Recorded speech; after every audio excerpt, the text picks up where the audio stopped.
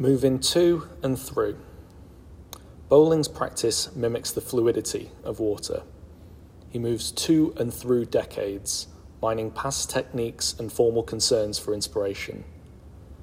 The drips and splatters and splashes, edges building on edges, paint poured up and down and from side to side, are anchored only by Bowling's persistent ability to reinvent his visual vocabulary anew each time.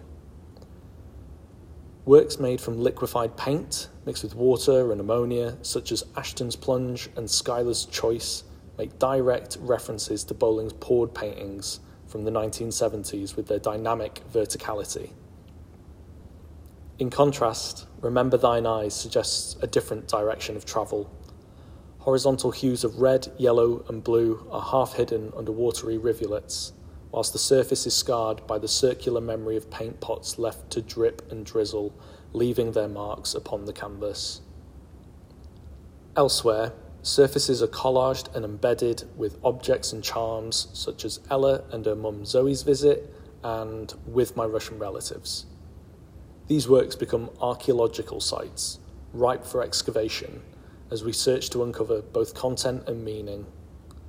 Titles gesture to people and places, family and friends, often referencing those whose hands or belongings have played a part in their creation. It is not only people and processes that infiltrate and connect the work.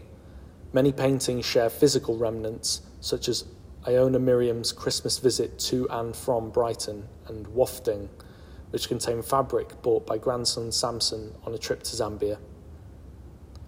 These familial relationships are common throughout Bowling's practice, with several new works upstairs emerging from fragments such as maraflage and masking tape of another.